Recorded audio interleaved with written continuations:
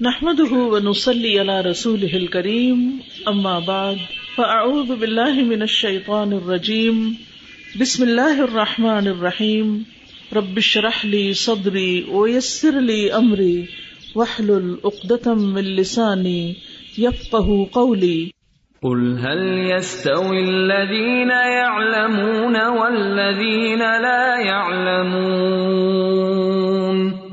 وَإِذَا قِيلَ انشُزُوا فَانشُزُوا يَرْفَعِ اللَّهُ الَّذِينَ آمَنُوا مِنكُمْ وَالَّذِينَ أُوتُوا الْعِلْمَ دَرَجَاتٍ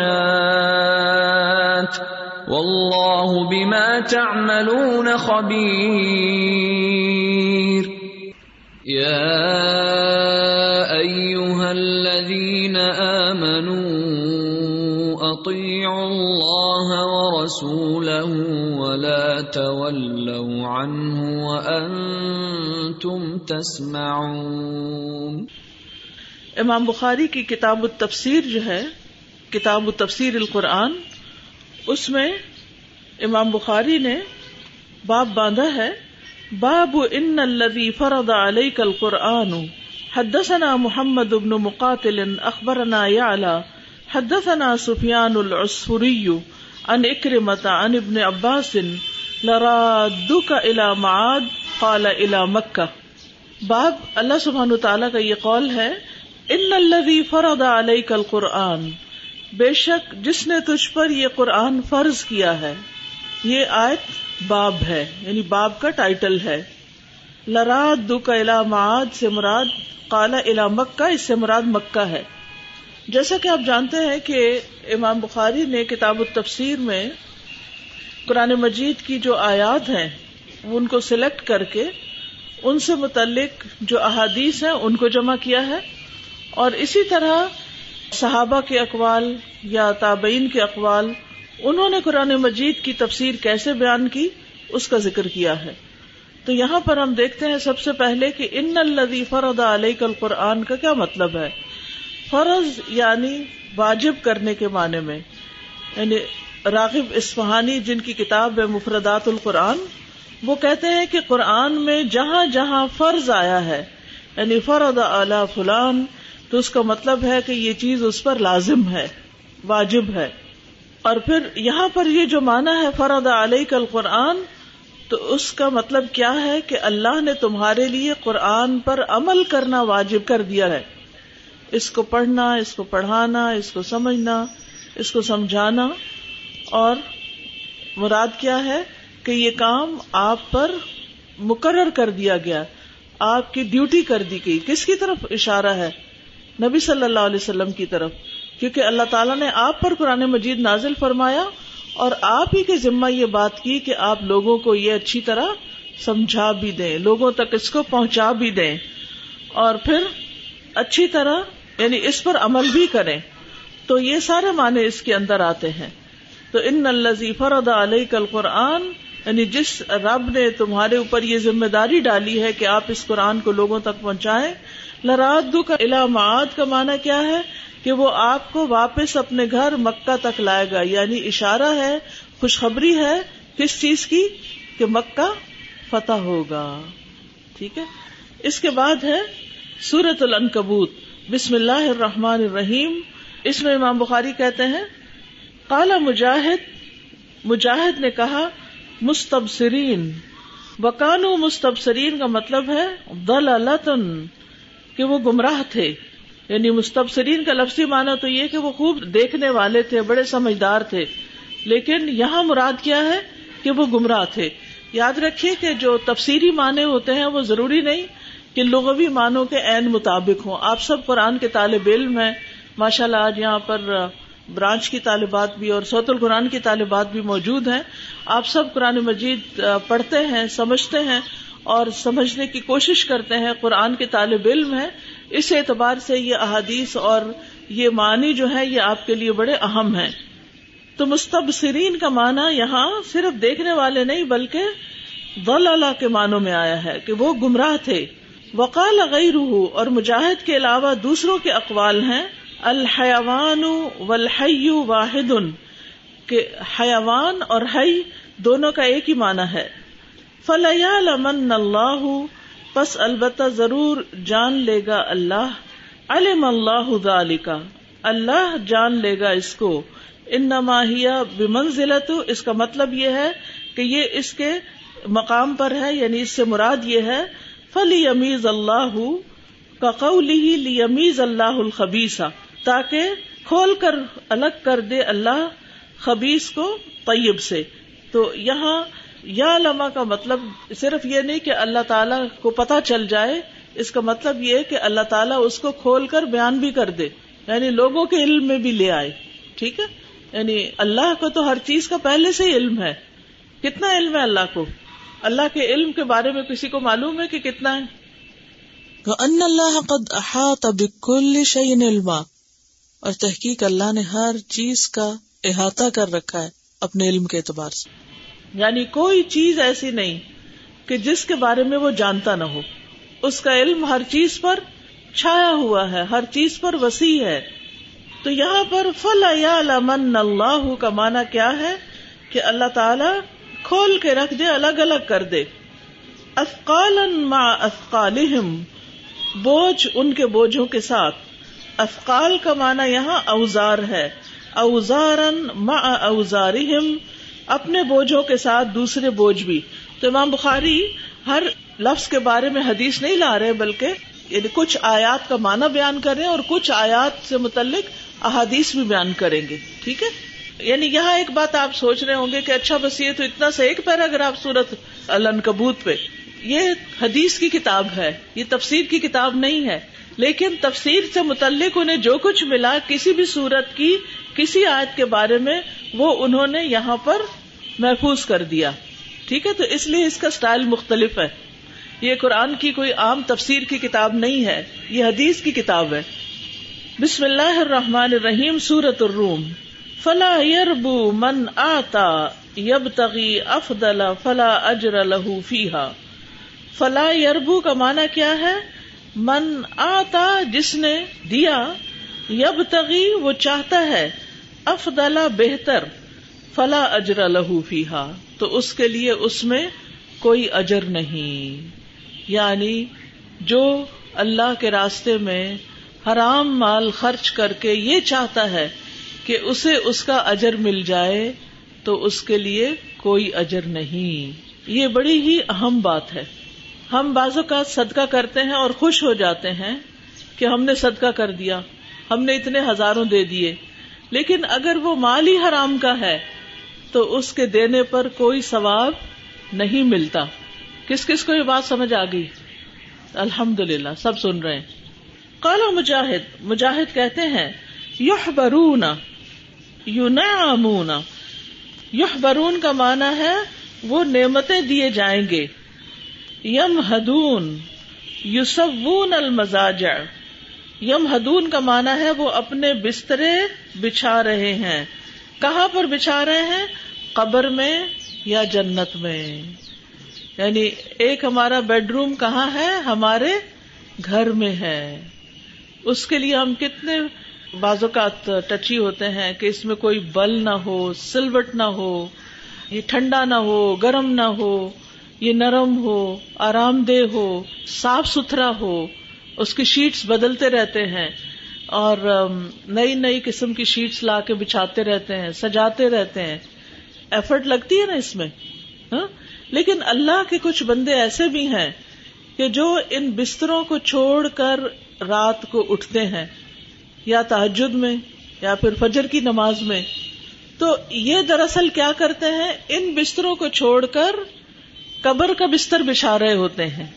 قبر کا بستر بھی ہے ایک، کس چیز کا بنا ہوا ہے وہ؟ مٹی کا۔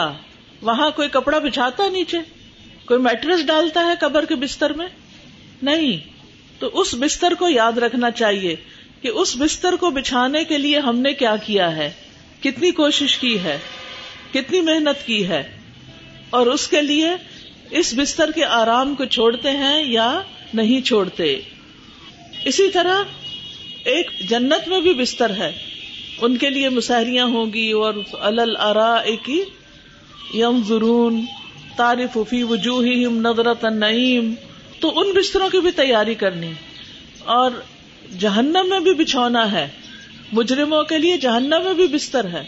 مہاد کا لفظ آتا ہے. وَمِن فَوْقِهِمْ غَوَاشٍ، ٹھیک ہے نا، یہ آپ نے پڑھے ہوئے نا لفظ قرآن مجید میں. البدق المطر، ودق کس کو کہتے ہیں؟ بارش کو کہتے ہیں.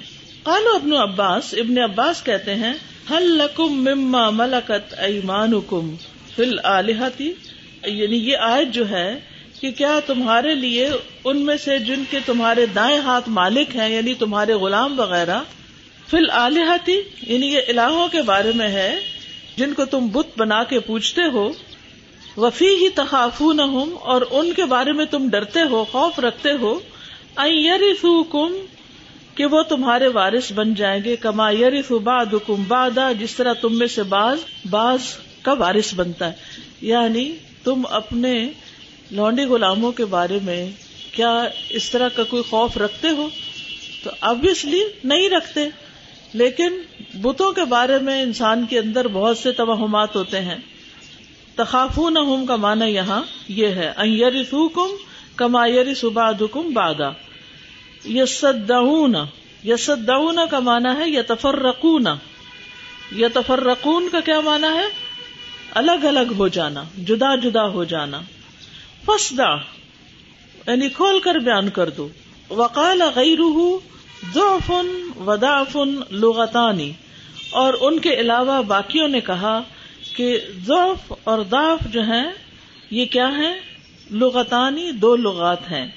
وقال مجاہد، اور مجاہد نے کہا السوء الاساء ہے جزاء المسیئین، یعنی برا کرنے والوں کی جزا. یہ جتنی بھی بات ہوئی سمجھ آ گئی ہے. یعنی مختلف الفاظ کے معنی یہاں بتائے گئے ہیں، جیسے البد کا المطر بتایا گیا ہے، اور پھر هل لکم مما ملکت ایمانکم یہ آیت الہوں کے بارے میں اتری ہے. اور تخافونہم یعنی اپنے لونڈی غلام سے جو تم ڈرتے ہو کہ کہیں وہ تمہارے وارث نہ ہو، جیسے تم میں سے بعض کے وارث ہوتے ہیں. پھر اسی طرح باقی الفاظ کے بھی معنی ہیں. حدثنا محمد بن کثیر حدثنا سفیان حدثنا منصور والأعمش عن ابی الضحى عن مسروق قال بینما رجل يحدث في کندۃ فقال یجیء دخان یوم القیامۃ. مسروق کہتے ہیں کہ کندہ میں ایک شخص یہ بات بیان کر رہا تھا. فقال تو اس نے کہا یجیء دخان ایک دھواں آئے گا یعنی قیامت کے دن، یوم القیامت. فیأخذ باسماء المنافقین تو وہ منافقین کے کان لے لے گا، یعنی سننے کی قوت ان میں نہیں رہے گی. وابصارہم اور ان کی آنکھوں کو، یعنی ان کے کان آنکھیں بیکار کر دے گا. ویأخذ المؤمن کہیئۃ الزکام اور مومن کو اس طرح ہوگا جیسے زکام ہوا ہے. ففزعنا تو وہ کہتے ہیں ہم ڈر گئے یہ بات سن کر. فأتیت ابن مسعود تو میں ابن مسعود کے پاس آیا. وکان متکئا اور وہ تکیہ لگائے ہوئے تھے. جب انہوں نے یہ بات سنی فغضب فجلس تو وہ غصے میں آ گئے اور بیٹھ گئے. فقال تو آپ نے کہا من علم فلیقل ومن لم یعلم فلیقل اللہ عالم. جو علم رکھتا ہے اسے چاہیے کہ وہ بات کرے، اور جو علم نہیں رکھتا اسے چاہیے کہ اللہ کو زیادہ پتا ہے، مجھے نہیں پتا. یعنی جب اس سے کوئی سوال کرے یا ویسے کوئی بات بیان کرے تو وہ اپنے پاس سے من گھڑت قصے نہ سنائے. تو یہ بات چونکہ ابن مسعود نے پہلے کبھی نہیں سنی تھی تو انہیں غصہ آ گیا کہ یہ شخص کیسی کیسی باتیں کر رہا ہے قیامت کے دن کے بارے میں. فإن من العلم یہ بات بھی علم میں سے ہے، ان یقول لما لا یعلم لا اعلم کہ انسان کہے اس کو جو نہیں جانتا کہ میں نہیں جانتا. یعنی علم والا کون ہوتا ہے؟ جو کیا کہے اگر نہیں پتا تو لا اعلم. کیا کوئی انسان دنیا میں ایسا ہے جس کو سب کچھ آتا ہو؟ نہیں آتا نا سب کچھ. ہر انسان جہاں سکھاتا ہے وہاں خود بھی سیکھ رہا ہوتا ہے، طالب علم بھی ہوتا ہے، اور ہمیں ساری زندگی طالب علم رہنا چاہیے. طالب علم کون ہوتا ہے؟ جو علم کو سیکھتا ہے، علم کو طلب کرتا ہے، علم حاصل کرنے کی کوشش کرتا ہے. تو ہم سب کو بھی علم حاصل کرنے کی کوشش کرتے رہنا چاہیے. کبھی یہ نہیں سمجھنا چاہیے کہ آج میرا کورس ختم ہو گیا اور آج میرا قرآن تکمیل ہو گئی، اب کیا ہے میں مکمل ہو گئی اور میرا علم بھی مکمل ہو گیا، اب مجھے اس سے زیادہ کچھ اور نہیں سیکھنا. یہ ہمارا رویہ نہیں ہونا چاہیے. ہمارا دین ہمیں کیا بتاتا ہے, کب تک سیکھنا چاہیے؟ جھولے سے لے کر, پنگوڑے سے لے کر قبر تک سیکھتے رہو. تو کبھی یہ نہیں کہنا چاہیے میں سب کچھ سیکھ چکی اور میں سب کچھ جانتی ہوں.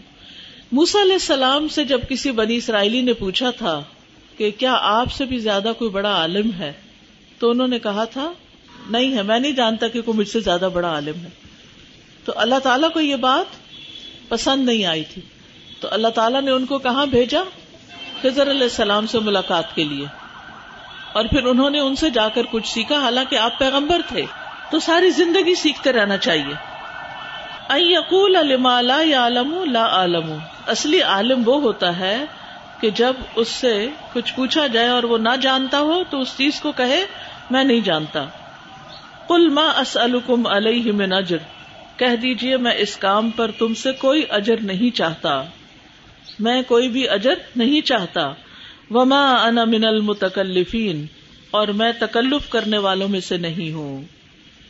وَإِنَّ قُرَيْشًا أَبْطَأُوا عَنِ الْإِسْلَامِ, اور بے شک قریش جو تھے انہوں نے اسلام قبول کرنے میں دیر کی. فَدَعَا عَلَيْهِمُ النَّبِيُّ صلی اللہ علیہ وسلم, تو نبی صلی اللہ علیہ وسلم نے ان کے خلاف بددعا کی. فقال, آپ نے فرمایا اللہم اعنی علیہم, اے اللہ مجھے ان کے خلاف مدد عطا کر. بسبع, 7 سالوں کے, کسبع یوسف, مانند یوسف علیہ السلام کے 7 سالوں کے. یوسف علیہ السلام کے 7 سال کیا تھے؟ جب ان کی قوم پر قحط آ گیا تھا تو اللہ سبحانہ تعالیٰ نے اس سے پہلے بادشاہ کو ایک خواب دکھایا تھا, تو پھر وہ مجبور ہو گئے تھے کہ یوسف علیہ السلام کی خدمات لیں, اور اس طرح یوسف علیہ السلام جیل سے باہر آ گئے تھے. تو اللہ تعالیٰ نے ایک سبب بنا دیا یوسف علیہ السلام کو اس مشکل سے نکالنے کا. تو یہاں بھی کیا کہا جا رہا ہے کہ نبی صلی اللہ علیہ وسلم نے دعا کی کہ یا رب اسی طرح میرے لیے بھی آسانی فرما. فَأَخَذَتْهُمْ سَنَةٌ, یہاں تک کہ انہیں قحط نے آ لیا. حَتَّى هَلَكُوا فِيهَا, یہاں تک کہ وہ اس میں ہلاک ہو گئے. وَأَكَلُوا الْمَيْتَةَ, اور انہوں نے مردار کھانا شروع کر دیے. وَالْعِظَامَ, اور ہڈیاں. وَيَرَى الرَّجُلُ مَا بَيْنَ السَّمَاءِ وَالْأَرْضِ كَهَيْئَةِ الدُّخَانِ, اور ایک شخص دیکھ سکتا تھا کہ آسمان اور زمین کے درمیان دھواں ہی دھواں ہے, دھوئیں کی طرح کی کوئی چیز ہے. جب بہت دن بارش نہیں ہوتی تو آسمان کیسا ہو جاتا ہے, گدلا سا. اتنی پولوشن ہو جاتی ہے نا کہ زمین اور آسمان کا رنگ ایک جیسا نظر آنے لگتا ہے. اور ہمارے ہاں اس کا ایکسپیرینس کم ہوتا ہے, اور خصوصاً کراچی میں, کیونکہ آپ کے قریب سمندر ہے اور ہوائیں چلتی رہتی ہیں, تو وہ کیا کرتی ہیں اس پولوشن, اس آندھی وغیرہ کو اڑا کے لے جاتی ہیں. لیکن جن ملکوں میں صحرا ہوتا ہے, ریت اڑتی رہتی ہے, تو وہاں پر یہ ہوتا ہے کہ جب بارشیں بہت عرصہ نہیں ہوتی تو ایسا لگتا ہے جیسے کوئی آندھی ہی چڑھی ہوئی ہے.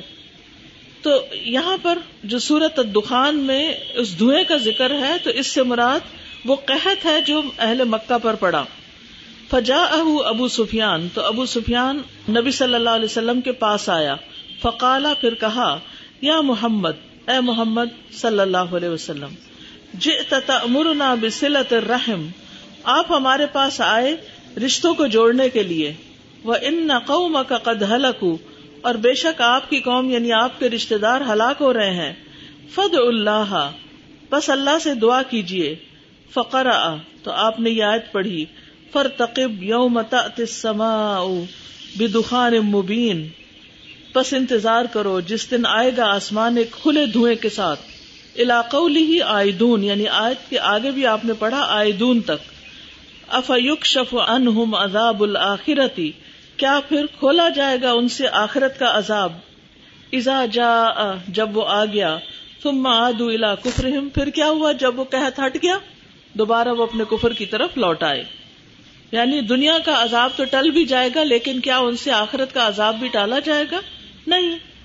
فذلک قولہ تعالی, تو یہ ہے اللہ تعالیٰ کا فرمان, یوم نبطش البطشۃ الکبریٰ, جس دن ہم پکڑیں گے بڑی پکڑ.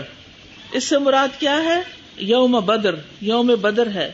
ولزامن, اور جو سورت فرقان میں لزامن آیا ہے اس سے مراد بھی نہیں لازم ہونے والا, چمٹنے والا. یوم بدر, بدر کے دن کا عذاب ہے. الف لام میم غلبت الروم، اس میں رومیوں کا مغلوب ہو جانا. الی سیغلبون، یہ شاید تک والروم قد مضی، اور رومیوں کا واقعہ بھی گزر چکا ہے.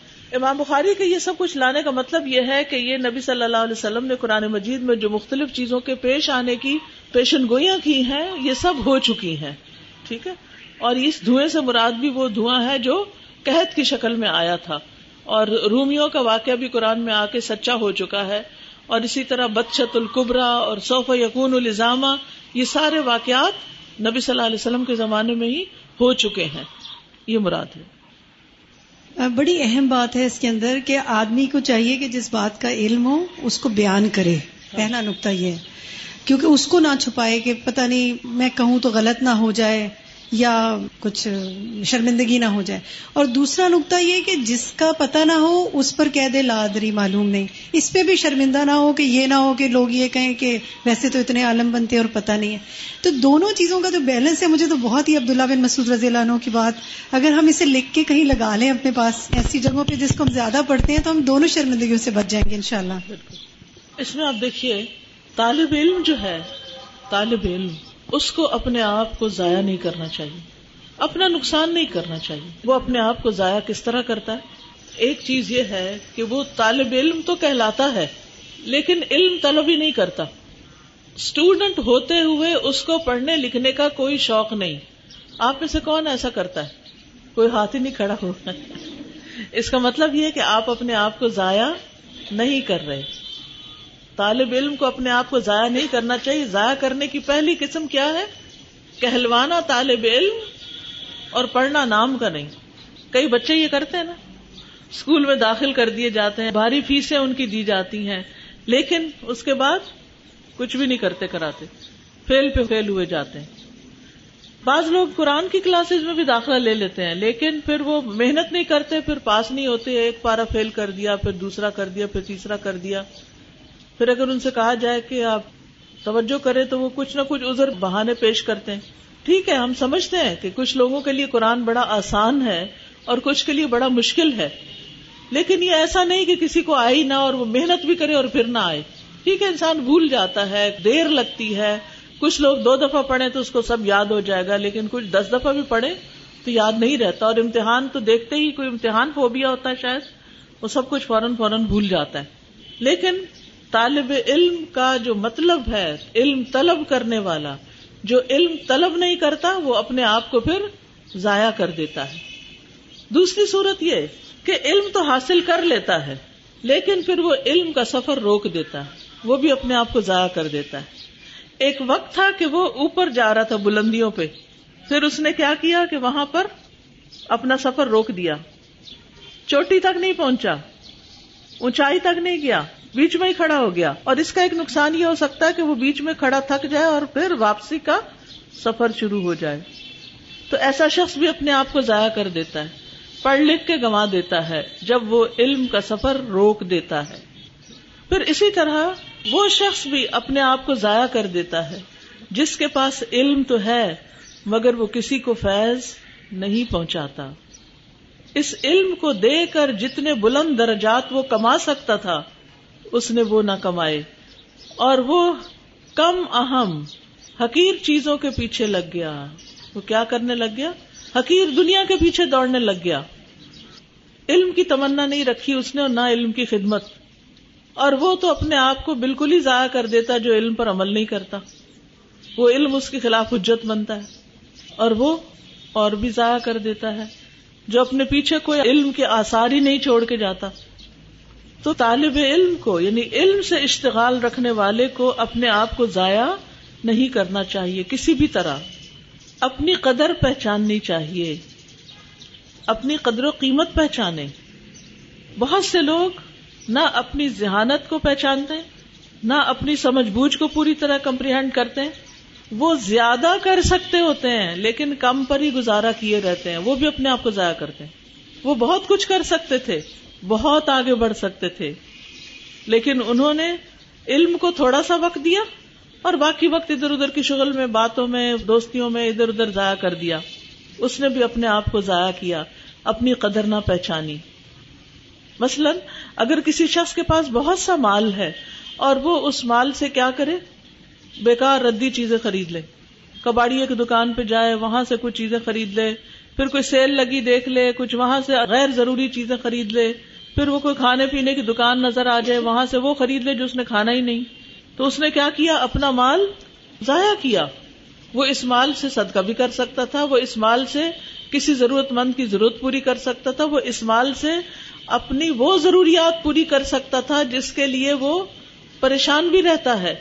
بہت سے لوگ ایسے ہوتے ہیں کہ جن کے پاس بنیادی ضرورت کی چیزیں نہیں ہوتی, لیکن جب ان کے پاس پیسہ آتا ہے وہ ٹی وی خرید لیتے ہیں, پیسہ آتا ہے وہ نیٹ ڈلوا لیتے ہیں, فون میں بیلنس ڈلوا لیتے ہیں. تو وہ بھی کیا کر رہے ہیں؟ اپنے مال کو ضائع کر رہے ہیں, کیونکہ غیر ضروری اور بعض اوقات گناہ کے کام اور بعض اوقات حرام چیزوں پر اپنا آپ خرچ کر دیتے ہیں.